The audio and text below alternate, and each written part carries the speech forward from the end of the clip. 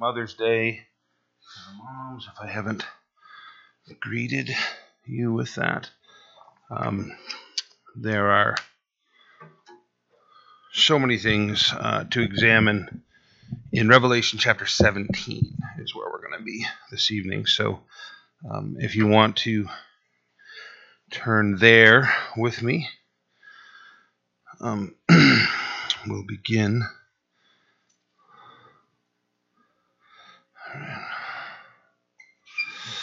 All right.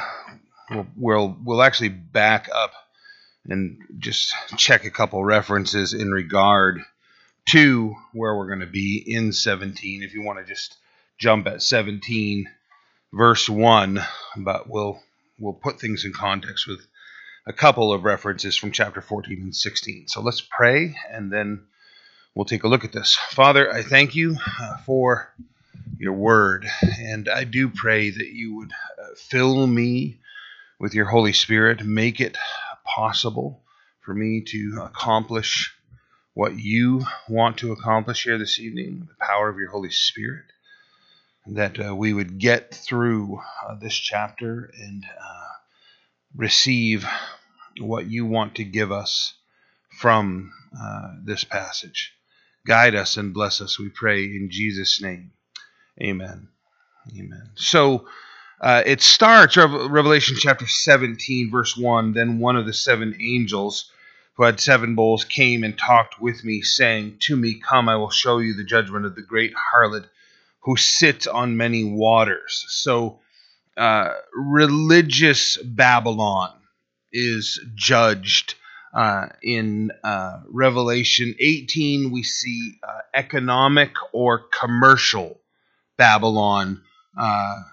They overlap, but here it seems to really be more concentrating on talking about religious Babylon. And we'll talk about how Babylon developed, what it is, how it exists, and what it is we're looking at here. So I said, if we back up first to Revelation 16 and look at verse 19, it says, "Now the great city was divided into three parts, and the cities of the nations fell.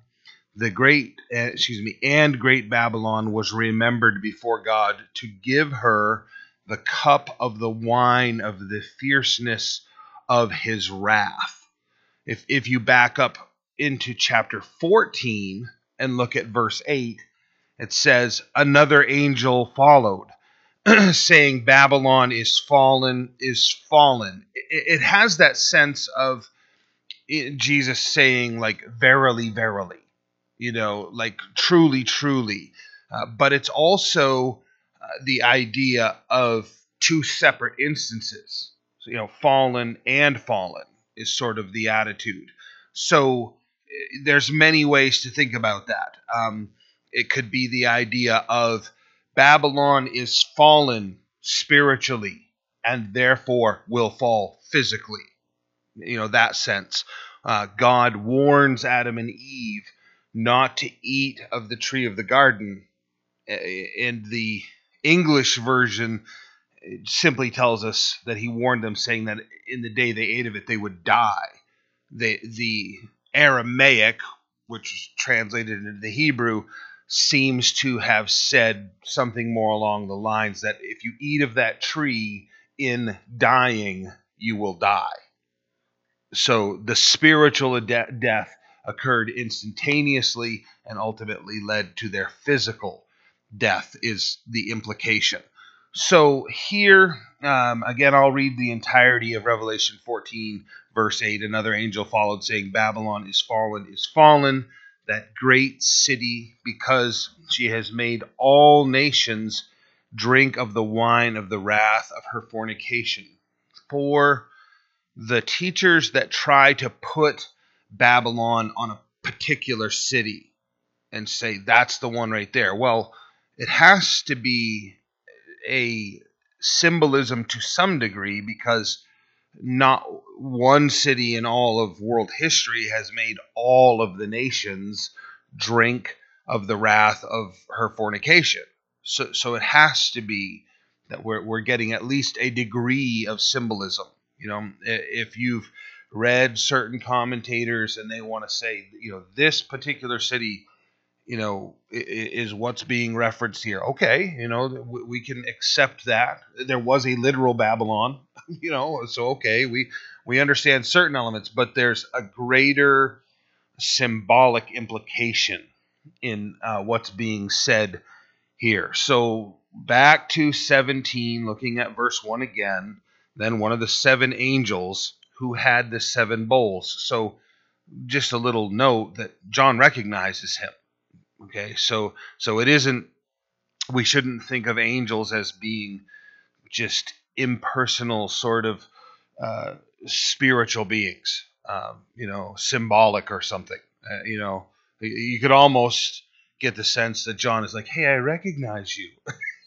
Did you have a bowl earlier in this thing? So he's seeing real, tangible things that are taking place. And in that, he's describing to us, these beings have jobs and messages, and it's really a remarkable glimpse we're getting behind the curtain to see, the spiritual kingdom, God's throne and in his presence. So this one saying, come and, he came and talked with me, saying to me, come, I will show you. Now, we've heard that a few times.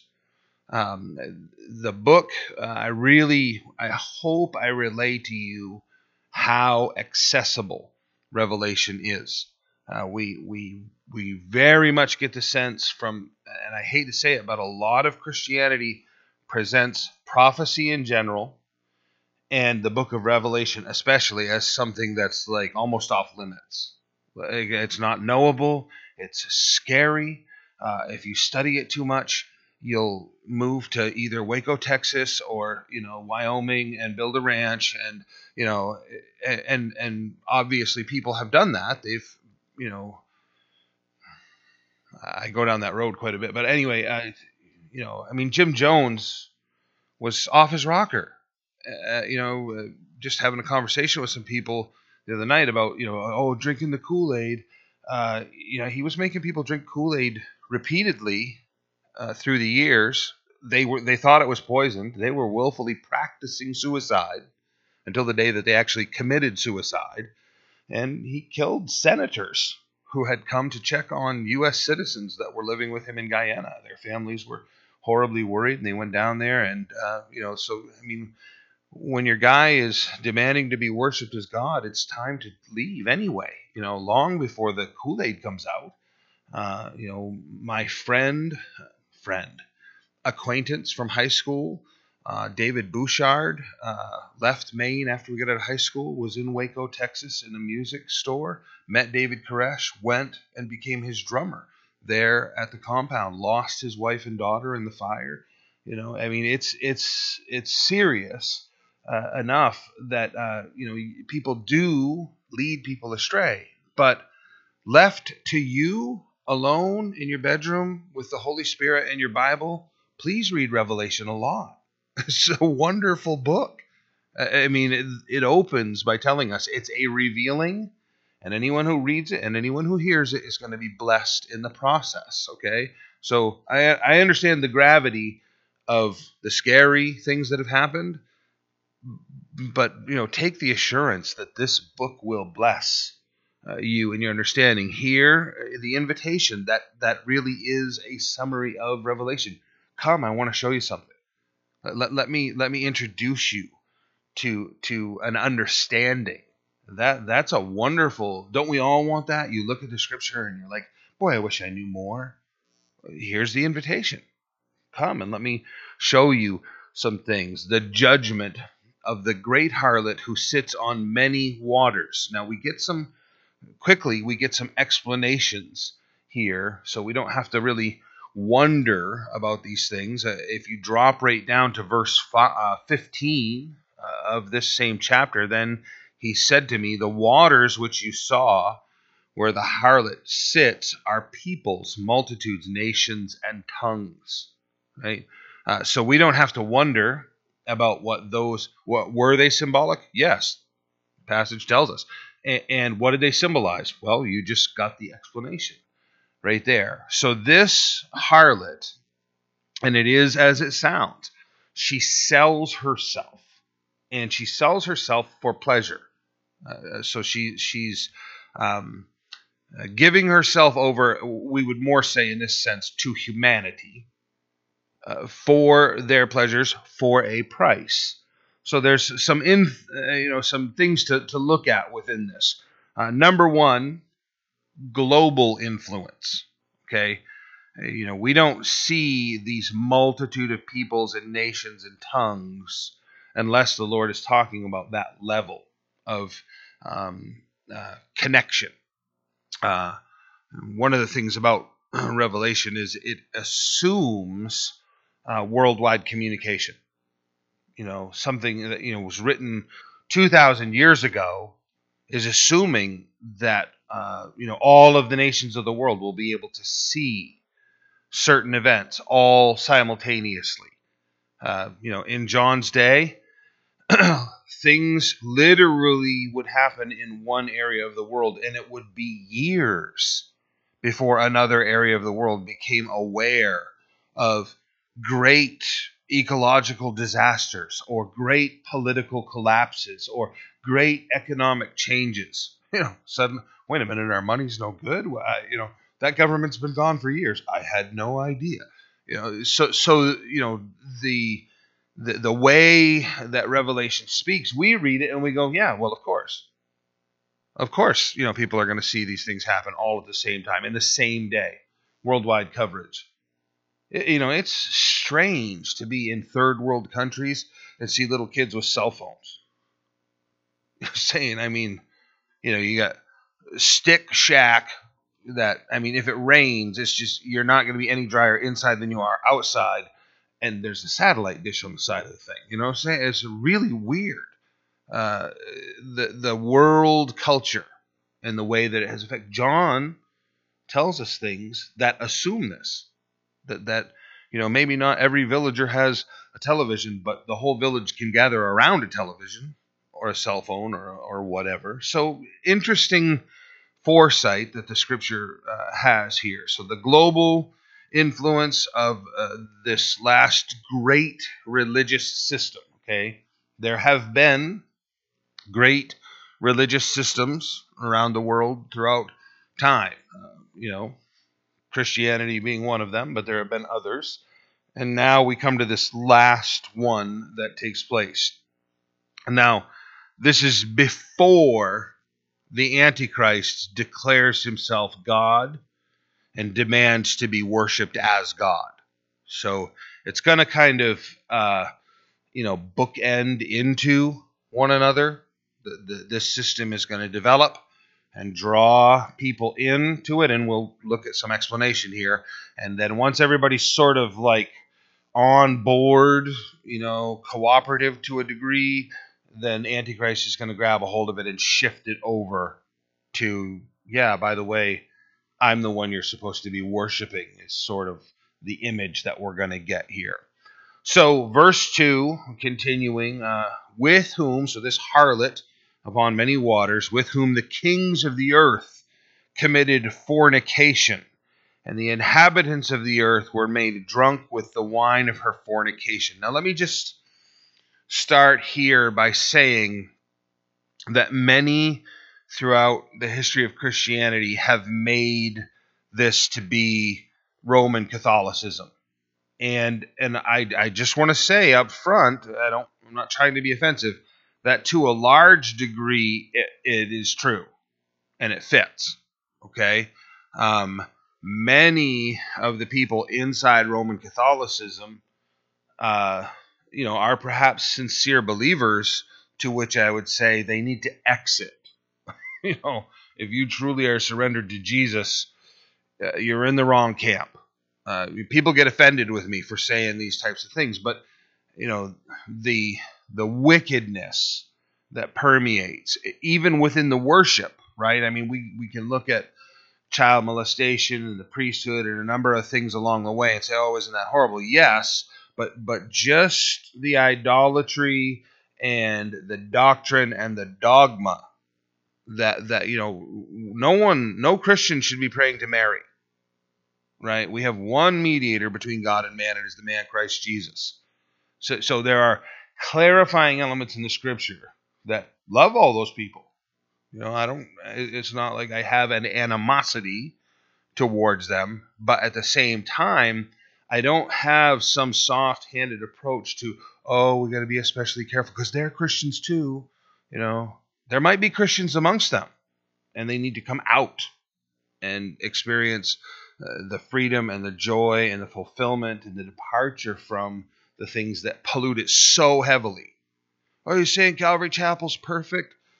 No. There are so many flaws in all of the denominations. I'm not implying that in any way, okay? What I'm saying is, to whatever degree we recognize that what is in our hands as our Christian faith, our belief system, where we go, well, that's wrong. It's time to put that away and be done with it, and to move forward in correct and proper worship of Jesus Christ. So now I'll get the emails. Anyway, the kings of the earth committed fornication. The inhabitants of the earth were made drunk with the wine of her fornication. Just take religion in general, like the very generic sense of man's religions, and think about the overwhelming message being basically like, I'm okay and you're okay. Like, I'll approve of you and you approve of me and we'll all make it. Whatever path you want to take, that's fine. Jesus, in contrast says, I'm the way, the truth, and the life. No man comes to the Father except by me. And just think about how intoxicating that sense of everything's okay, lull humanity into this state as they careen towards literally hell. Just soothe the people with that sense. This is what Stalin meant when he said that religion is the opiate of the masses. Okay, you can sedate people with religion. Guilty conscience. The things you're doing are horrible, and you're being racked with guilt. Go get a dose of religion. Soothe your mind and your conscience. You don't ever have to surrender. You don't ever have to be crushed and let the Lord have his way with your whole life. Just, do your sort of penance somewhere. Religion and the kings of the earth fornicated is literally the disgusting imagery that we're being presented with. So he carried me away in the Spirit. Now, this is much like what John said in chapter 4, where I was caught up in the Spirit unto the day of the Lord. We shouldn't think of it as I was being especially spiritual. It is the sense of, by the Spirit, I was transported from one location to another location, through time, through space, through matter. I was here and then I was there, is the idea that's being presented. The word "thee" is not there following. It is significant. He carried me away in the Spirit into wilderness, is the idea. Into the wilderness gives you the impression that it's a particular location, right? Here we think deep in the woods. Not how the Middle East thinks of it. That's like finding yourself on the top of some sand dune and you do a 360 and there's nothing but more sand dunes in sight as far as you can see. That's the sense of wilderness to them. We would be better to think of it as a place of absolute isolation. However you want to picture that, he's taken physically by the Spirit into wilderness, is what's being said. And I saw a woman sitting on a scarlet beast, which was full of names of blasphemy, having 7 heads and 10 horns. I think of some of the names of churches or those that claim to be part of the church that are blasphemous. Church of Jesus Christ, Latter-day Saints. Not Church of Jesus Christ. Not Latter-day Saints. Okay? They aren't part of the Christian faith, regardless of what Glenn Beck tries to convince you of. They are not part of Christianity at all. I won't chase down that road, but that is actually a blasphemous name. You don't belong to Christianity, and you are not saints. If you've got the wrong impression about saints, right, that's not a super class of Christians. We here tonight, gathered around the Word of God, worshiping Jesus and searching His Scripture, are saints, right? Those that have been redeemed by the blood of Jesus Christ. We are the saints of God. We bear that name respectfully, not blasphemous. Universalist Unitarians, the church. Not church, right? Church implies followers of Jesus Christ. They don't even really claim to have any connection to Christianity. You go hang out in their groups, and if you tell them you're a born-again Christian, they'd like you to leave. Okay? So, so wherever these titles of groups and organizations and systems of religious worship attach to themselves names, which are in fact blasphemous, that's the concept here.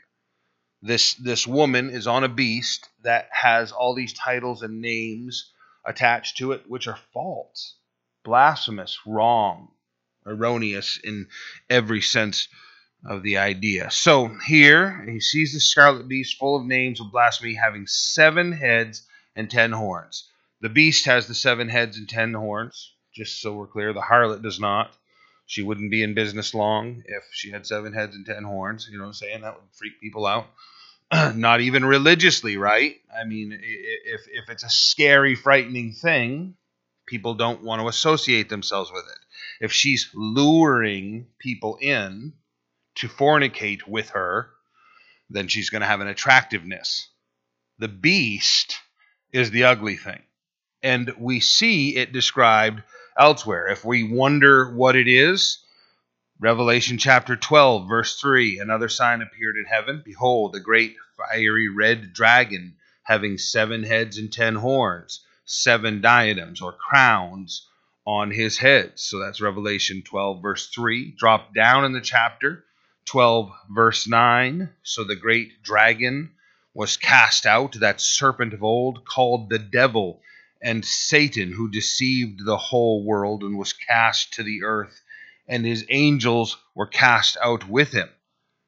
Turn the page and get to Revelation chapter 13, verse 1. Then I stood on the sand of the sea, and I saw a beast rising up out of the sea, having 7 heads and 10 horns, and on his horns 10 crowns, and on his head a blasphemous name.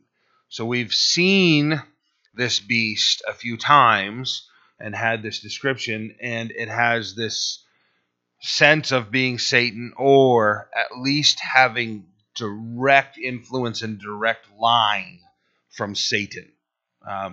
Representation, imagery, symbolism. Pretty safe to say, Lucifer, Satan here.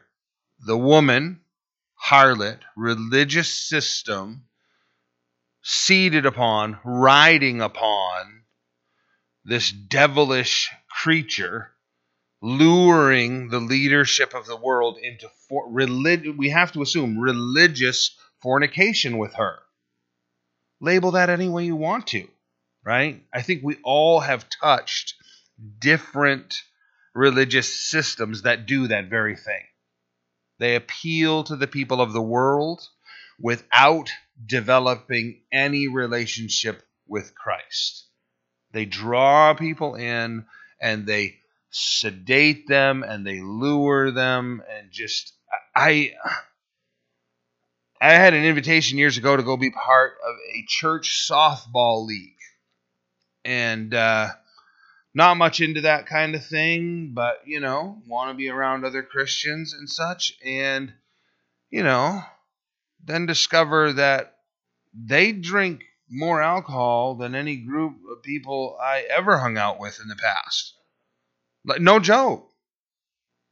And the sad thing is this group's from that church, and that group's from this church, and this group's from that church, and that pastor's from that church, and that pastor's from, and they're all hanging out.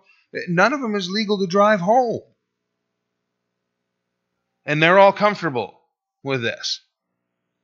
I can tell you, as someone who the Lord delivered from drugs and alcohol, I'm like astonished, at this behavior. And when I even raise the question, the fury that comes back. They have all found a way in their religion, in their churches, in their fellowship, that they're extremely comfortable with that. And I'm just trying to say to them, like, guys, how in the world do you go into public to participate in this sport and draw people to Christ doing this? And they just, I was, self-righteous hypocrite to them, and they wanted me to leave, and just, okay.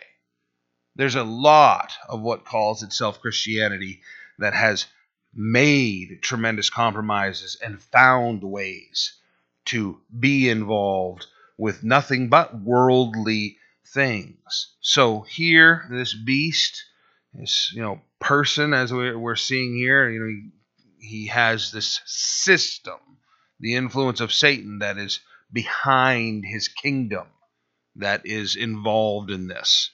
And now 17:1-3, the great harlot sitting on the scarlet beast, having 7 heads and 10 horns. She's, as we said, riding on the Antichrist system. So this Antichrist system, right? John said Antichrist's already gone out in the world. Spirit of Antichrist already in the world. Now it's solidified. And you can just kind of look into one location and say, there it is. And this religion has found her resting place, her motivation, her movement, her power upon this Antichrist system.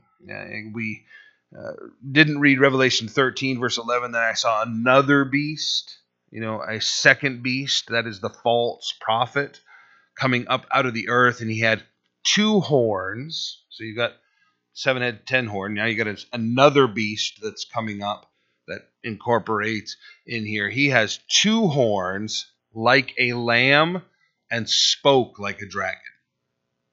I mean, so you've got the system, and then you've actually got a representative who is now on the scene, and you look at him and think, preacher.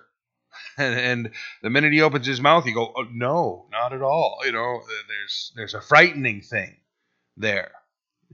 Again, people are upset with me when I mention names, but deal with it. Reverend Jesse Jackson, right? Reverend. Irreverend. The Reverend Al Sharpton, the irreverend.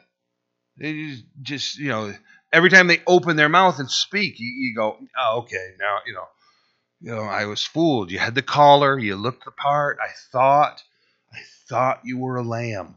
And now your voice, your language, your speech is directly out of hell.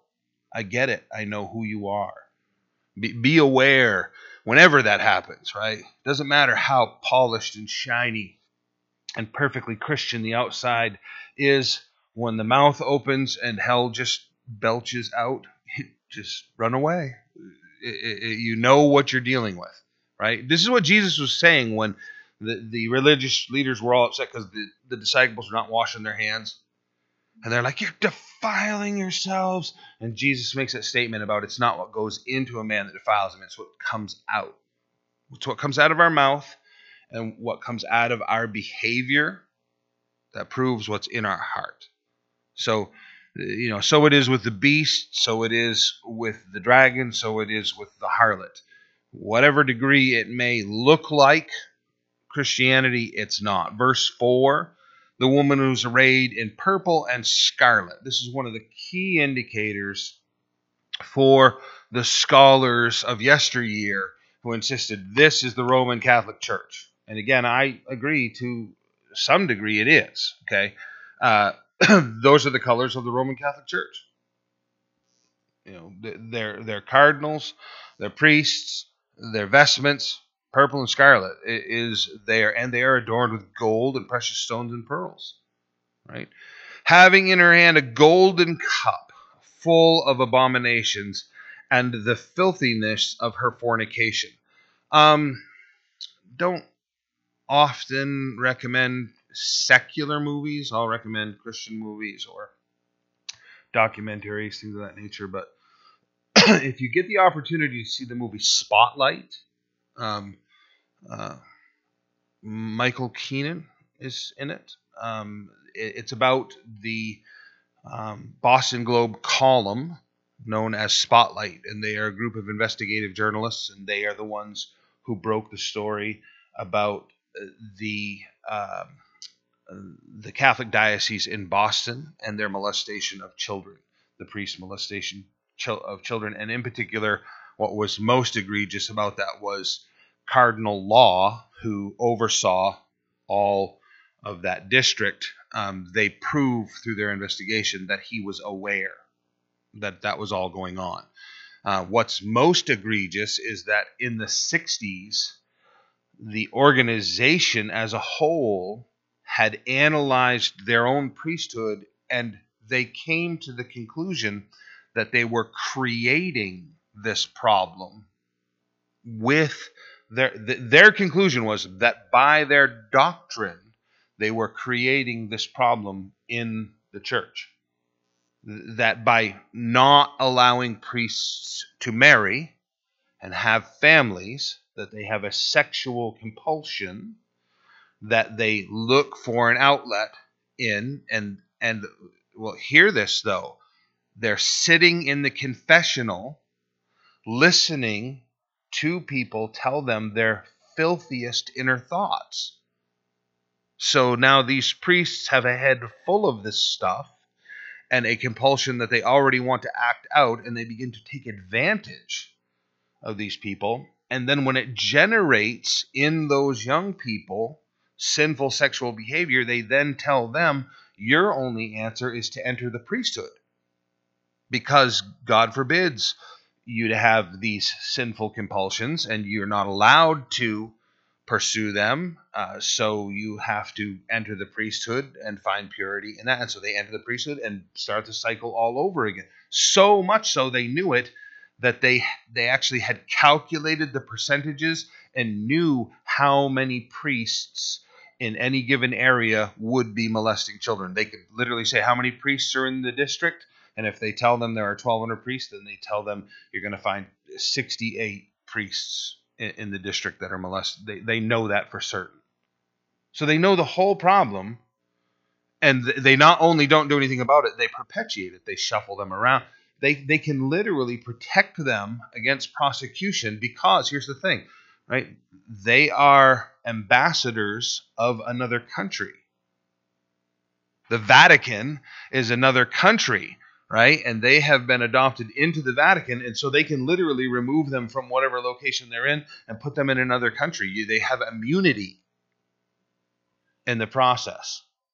They had developed a whole system of lawyers that would handle the situations, and they had a cap on their payouts where if it came down to it and they were in the corner, then they would pay out $50,000 per occasion. It was sick. Twisted, literal fornication, sexual sin. I'm not saying it to just drag them through the mud. I'm saying repent of the doctrine. I'm saying let your priests get married. Expel the ones that behave this way. Purify the ministry. through the word of God. I mean, read Titus and Timothy. Paul said that your pastors, your ministers should be married, have one wife, raise children, let their children be an example to the church. Right? Paul warns Timothy and says in the last days, men will come teaching the doctrines of devils. Think about this. In the last days, men will come teaching doctrines of devils, forbidding people to marry, and teaching them to abstain from foods during Lent and during... It's weird that they're doing it and don't even recognize how against God's word and how blatantly the Lord has warned. I pray that people that hear this message will come to Christ. Not necessarily this church. Come to this church, if you need to, but come to Christ. Depart from the bondage. Here, they have this cup full of the filthiness of her fornication, and on her forehead a name was written. Now, there's some debate amongst the scholars about, is this written upon her forehead? We think, is it tattooed upon her so that she has a label she can't remove? Probably not that it really makes a difference or that we even care, but it's probably in John's day, they wore a sash or they wore a headband that bore either their title as a prostitute or their name as a prostitute upon their forehead. They doctored themselves up with wigs and makeup so much that often they were not recognizable as who they were, so they would bear their name upon it. So John is probably just seeing this translation over into the spiritual of, it's sort of like the Lord saying, literal harlots, like this one has, her name upon her forehead too. And what is her name? Mystery. Notice, comma. Babylon the Great, comma. So that solves the mystery. She's a mystery. But what is she? She is Babylon the Great. I want you to dwell on that as we move forward.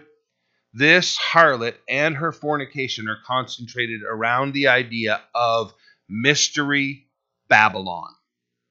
And you go, I've read it a million times. I get it. Good. Well, we'll move forward and see how this unfolds from the scripture. So, mystery Babylon, the mother of harlots and of the abominations of the earth. So the Lord's putting this all in a religious context. Okay? There is quite clearly the blatant sexual aspect to fornication and what's being described, but here he really piles it up on the idea of religion and wants us to look at it that way. So, Babylon. Note takers, 6 times in the book of Revelation, Babylon is mentioned. 6 is the number of carnal man. We were created on the 6th day, right? The unholy trinity of the beast, the Antichrist, the devil, Antichrist, the false prophet, 666, given to us there. We have that sense. 6 chapters on Babylon in the entire Bible.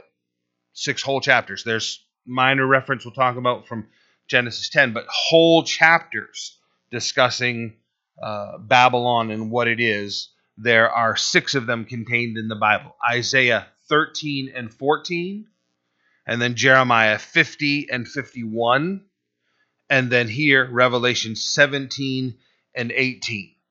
Interestingly, Isaiah 13 and Jeremiah 50 describe a destruction to Babylon that has never taken place physically.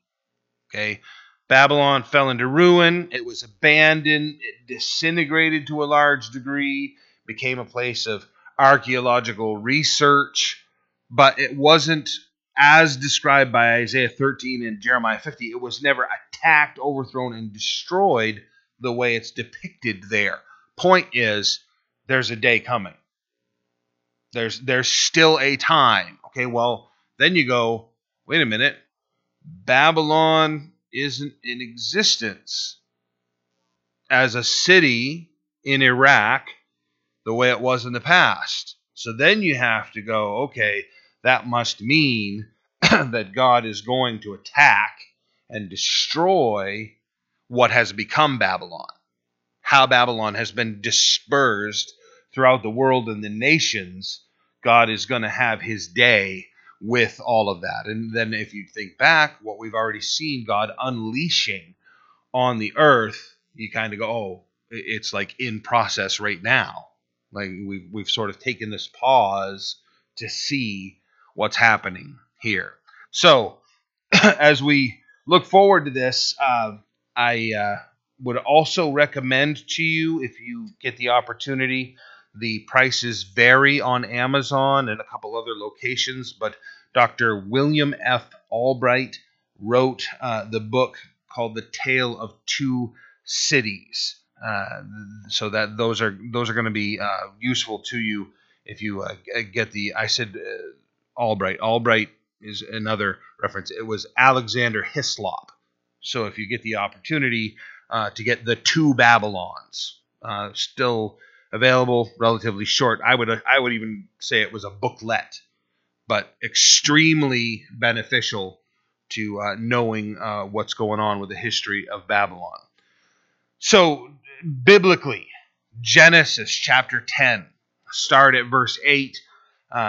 You get what has been described as, an unparalleled accuracy in the description of the nations. Hey, Oliver, would you mind going up and letting them know that they're transmitting that down through to us? Probably just Lori, being busy or something. But so Genesis chapter 10 has been used by archaeologists all over the world to go and find and research and dig nations as to where they're described. So no more accurate historical documentation regarding the nations and the development of the nations anywhere. You can't find anything like it. In the midst of that, Genesis chapter 10, beginning at verse 8, it says, Cush begot Nimrod. Now, the name Nimrod means to rebel. Okay? You've had that slung at you, and you don't be a Nimrod, or what a Nimrod, or, I don't know. But anyway, it means to rebel and be in rebellion. By definition, that's what the word means. It's what the name means. So, continuing Genesis 10, verse 8, he began to be a mighty one on the earth. He was a mighty hunter, according to the original language, that by definition meant of the souls of men. So he isn't just out, looking for trophy elk. He's a killer. He's brutal. And when the next word is before, which means defiantly before. Have you ever had to deal with a teenager and they stand before you? You know what I'm saying? That's the idea. It is in rebellion, they defiantly are before you. So when we read the way this is, Cush begot a rebel who began to be a mighty one on the earth. He was a hunter of the souls of men defiantly before the Lord. It's quite a summary of a man's life, to say the least. Continuing there, because we're talking about Babylon. This is where Babylon begins. This is where it finds its origin. Therefore, it is said, like Nimrod, the mighty hunter before the Lord. So that would be, again, an insult slung at somebody. You want to stay away from that guy. He's like Nimrod, a mighty hunter before the Lord. He's dangerous, rebellious, destructive, murderous. Don't have anything to do with him is the idea. In the beginning of his kingdom was Babel. Okay. Now, Babel, there are a few words in the scripture that have like dual definitions, and they are sort of like the antithesis of one another. Jezebel is one of those, names, like wisdom and dunghill. It's like I don't know what that's about. The idea of how opposed they are. So it is with Babel, because the two definitions, and they are both accurate. Is one is confusion, right? You say that, right? I tried to talk to somebody. It was just Babel. I couldn't make it out. The cell phone was all broken up. It was just Babel. We know that definition of confusion. It's also, by definition, means the gate of God. Okay, Nimrod was building that ziggurat, that tower, that spiraling tower, filling it with all of the writings of the world that men and women could educate themselves with, saying, by educating ourselves with all this wisdom, we will become gods. We will elevate ourselves. We will reach heaven, is how it is written. Gate of God, entry point to becoming God is the idea. Confusion, gate of God, confusion.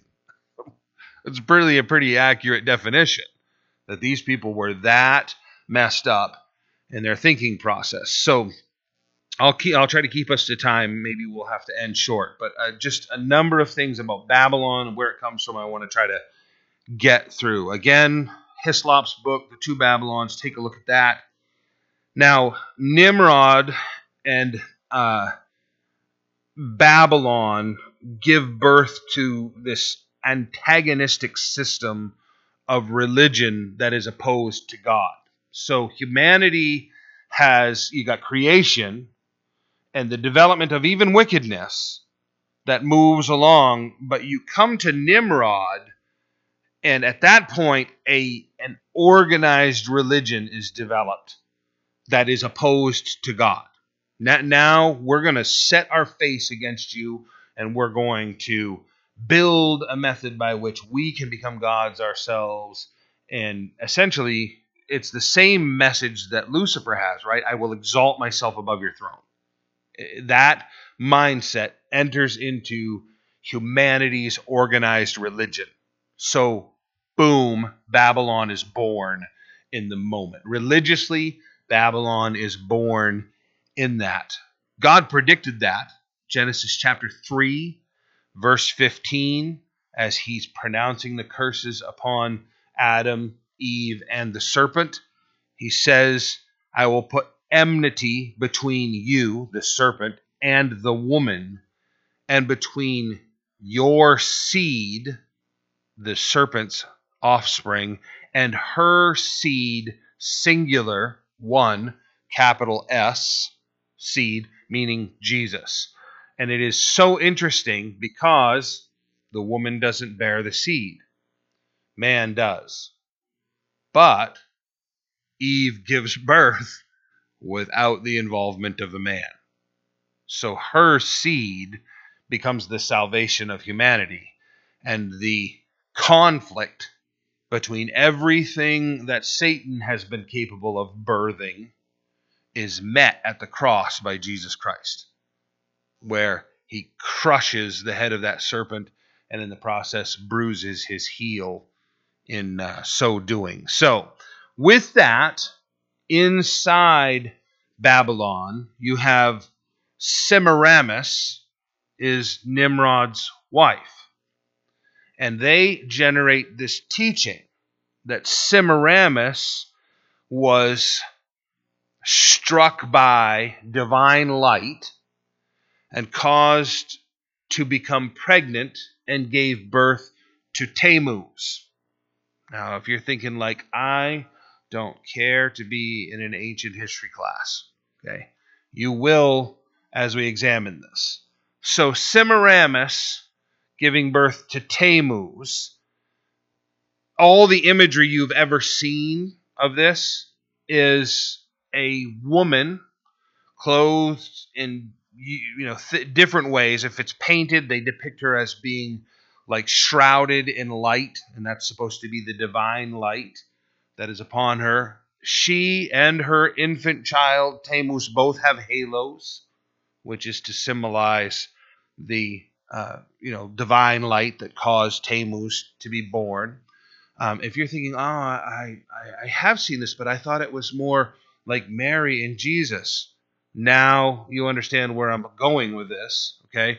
So this starts in Babel with Nimrod, Tammuz, and Semiramis. The first real religious activity emerges from the myth that Tammuz, as he was older, was gored to death by a boar. So a wild pig killed him, and he was dead for 40 days. And Semiramis mourned the loss of her son for 40 days, but then the same divine light that had given birth caused him to be resurrected in the spring of the year, and they would then kill the boar and have ham dinner and exchange colorfully painted eggs with one another in the beginning of the year to celebrate Semiramis, who was the goddess of fertility. The egg symbolized her fertility, and they would paint pictures and even give one another bunnies, because they reproduce so rapidly, and that was clearly a blessing of Semiramis, who, was the goddess of fertility. So clearly she was the one causing all of these bunnies to emerge in the spring of the year.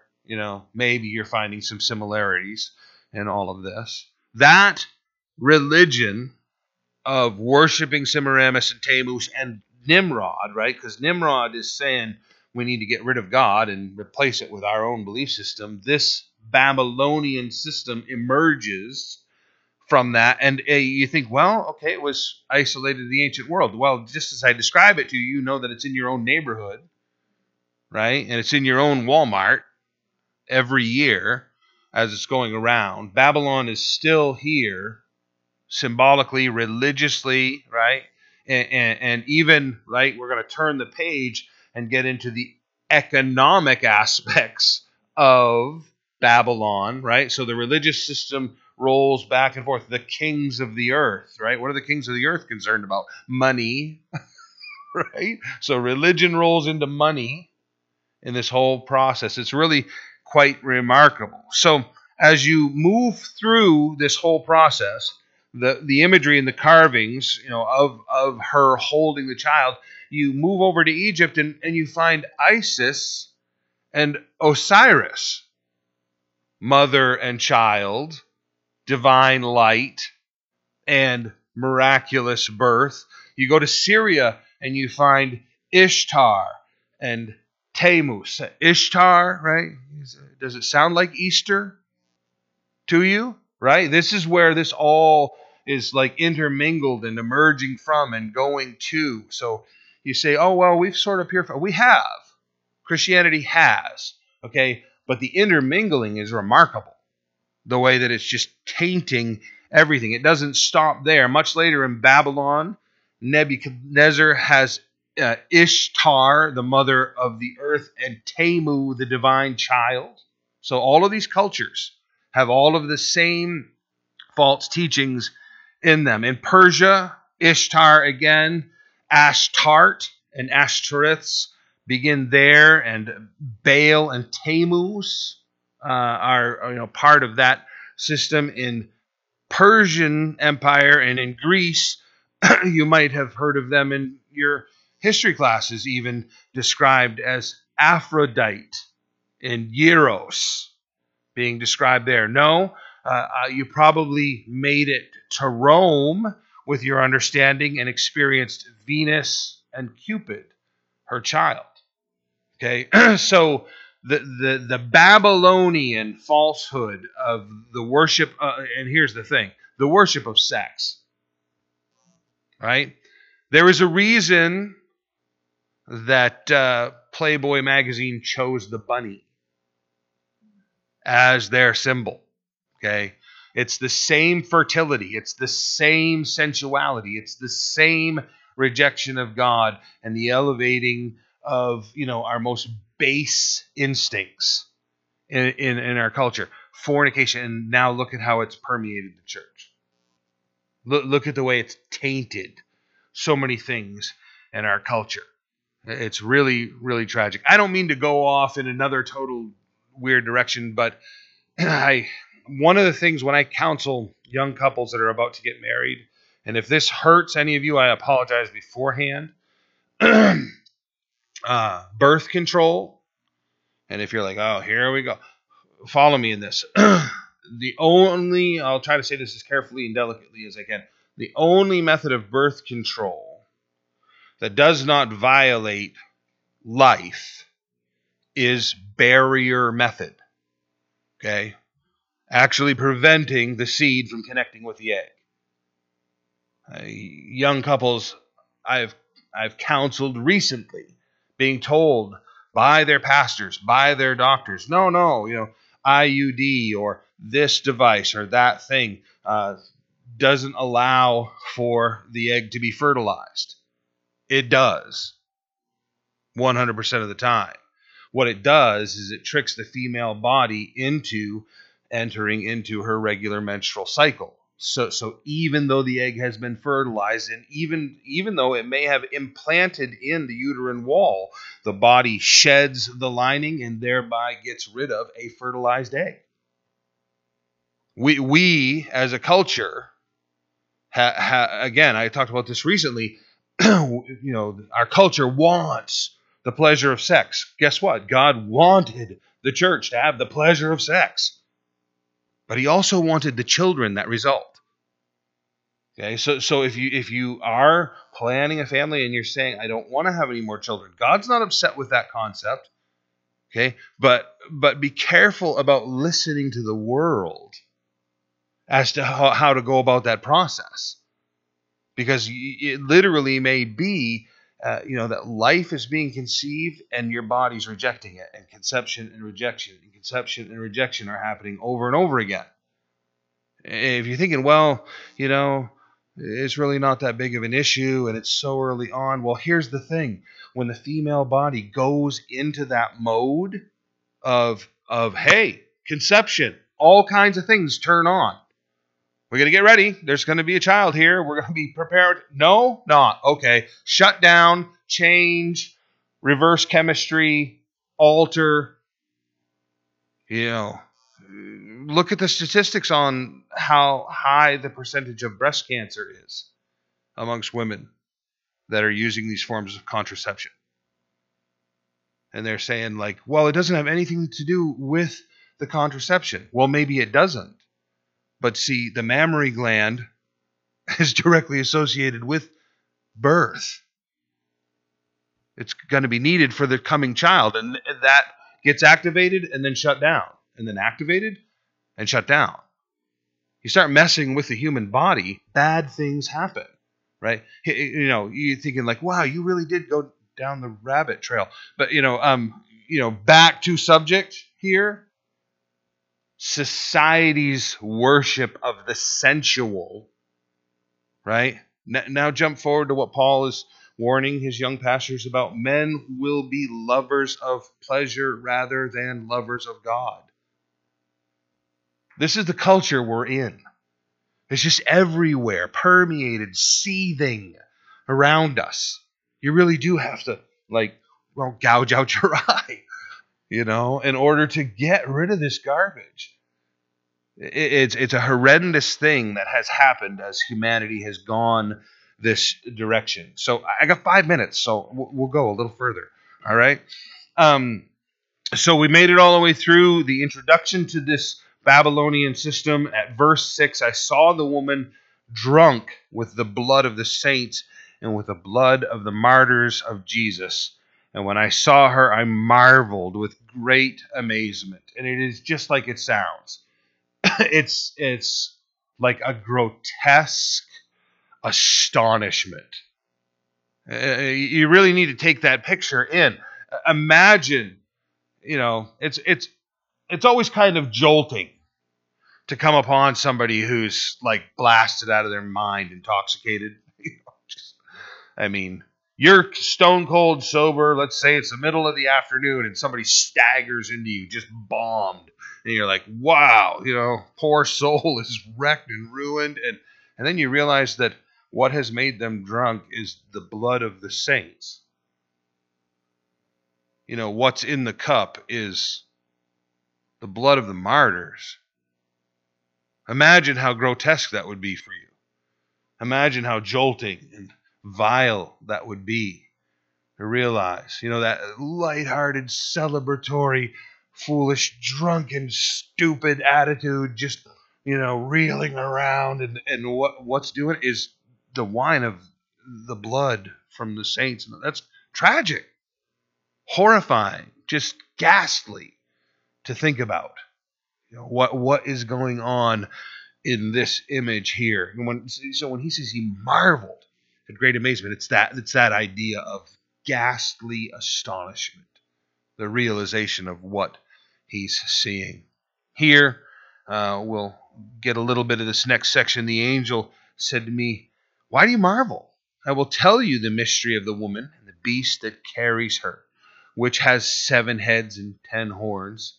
And the tyrants of the earth have always used religion. Always. They use it in their favor, manipulation, control, victimization, any way they can. They're constantly using that to manipulate. No, how many politicians have you seen standing on the pulpit with the most famous preacher that they can get next to them? Right? It's a manipulation. The beast that you saw was and is not, and will ascend out of the bottomless pit and go into perdition. That is punishment, but it's a more general sense of like wastefulness. I years ago I had a young friend who received a massive cash settlement from an accident that he had been in, and there were a handful of us around saying, like, where you are in life, like the best thing you could possibly do is invest that in a home for yourself.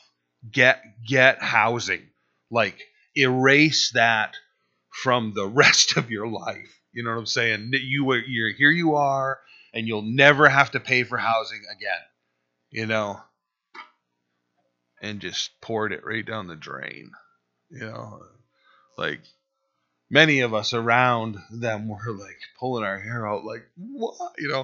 Why couldn't that have been me? I would have, I would have invested the resources at Satan's disposal in the throne room of God, such power and influence, just poured out, just wasted.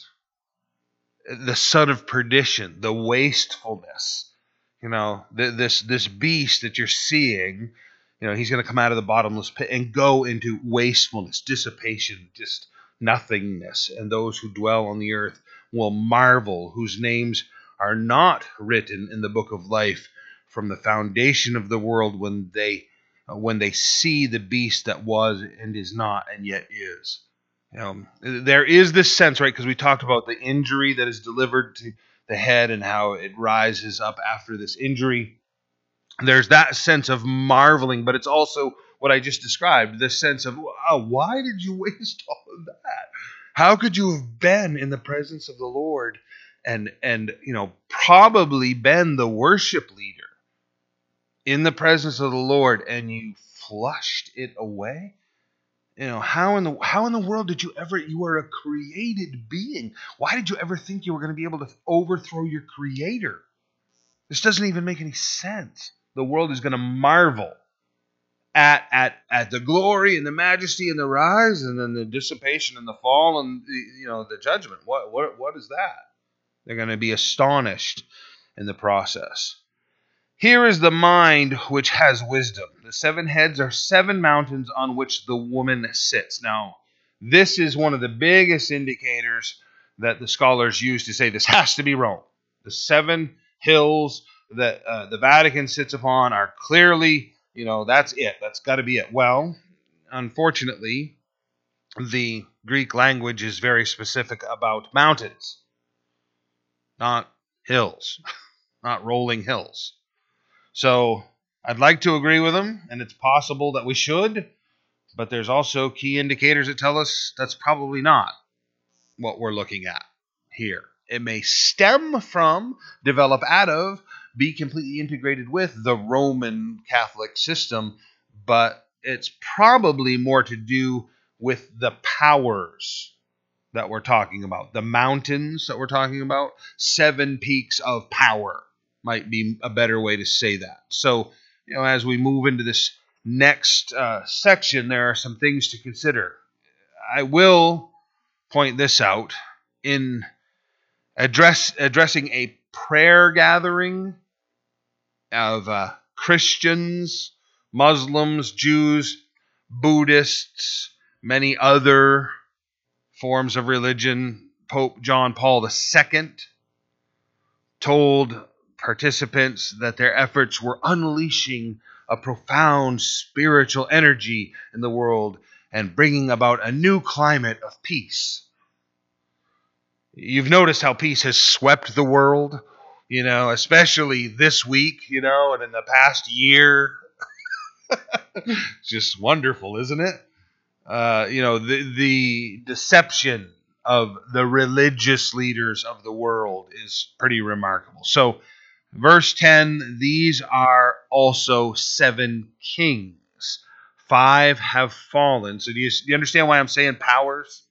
It says 7 mountains. These are also 7 kings. 5 have fallen. 1 is, and the other has not yet come. And when he comes, he must continue a short time.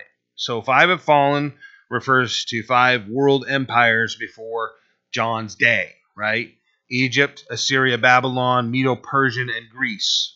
We hopefully have all studied Daniel and seen Nebuchadnezzar's vision and the statue and then Daniel's interpretation. So we get that understanding. 1, right, that is, refers to the world empire of John's day, Rome, right? But what do we know about that Roman Empire and the vision and the statue, right? Iron mixed with clay.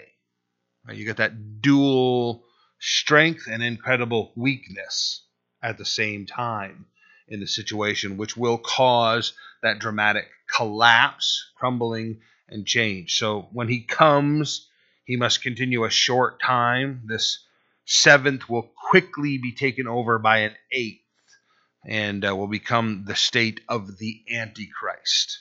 Revelation 17:11, the beast that was and is not is himself also the 8th and is of the 7 and is going to perdition, wastefulness. So I'd like to move forward, but the next parts really are expansive, and I would just be like racing to try to accomplish what I want to relay to us there. So, we'll take the second half and maybe even get into 18 next week. If we do, we're almost assuredly going to break off somewhere in 18 also, because it's such a dense understanding there, a lot of reaching back into the Old Testament. But, I would say not all that difficult when you consider all of the work that scholars have done and the things we can know and do understand.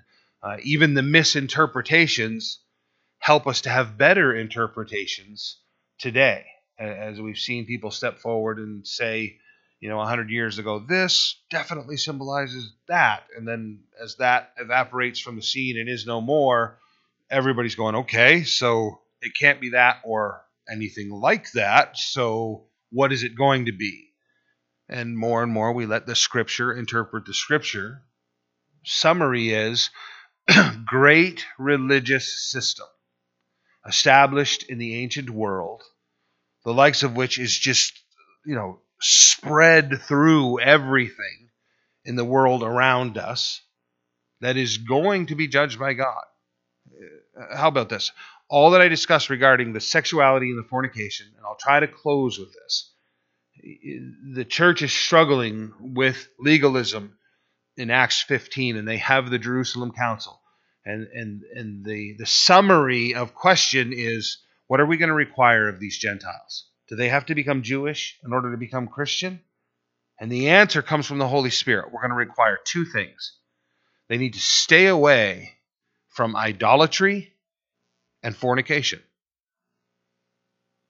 That's the summary of what we were just talking about, right? Idolatry and fornication. Stay away from Babylon. At all costs. Keep yourself pure. I wouldn't want to say religiously. That's difficult, right? But James did tell us pure religion undefiled is this, that you would care for the widow and the orphan, right? Keep yourself unspotted from the world. That fornication and that idolatry are the things that need to be most prominent as far as us protecting our own hearts. Does that make sense for this evening? So, all right, we'll pick up at 12 next week. Why don't we pray? And then we'll spend some time in fellowship. Father, I thank you for your love. Lord, thank you for your grace. Really, and we have to measure those two together. We wouldn't know your love without your grace. You've just overlooked and wiped away and embraced and cared for and nurtured us. Thank you so much. Please bless us and keep us, Lord, that we would care for one another and be in fellowship with one another and perform your work, spread your kingdom, make disciples of all men. We want to see your will accomplished in us and through us and by us. We pray these things in Jesus' name. Amen.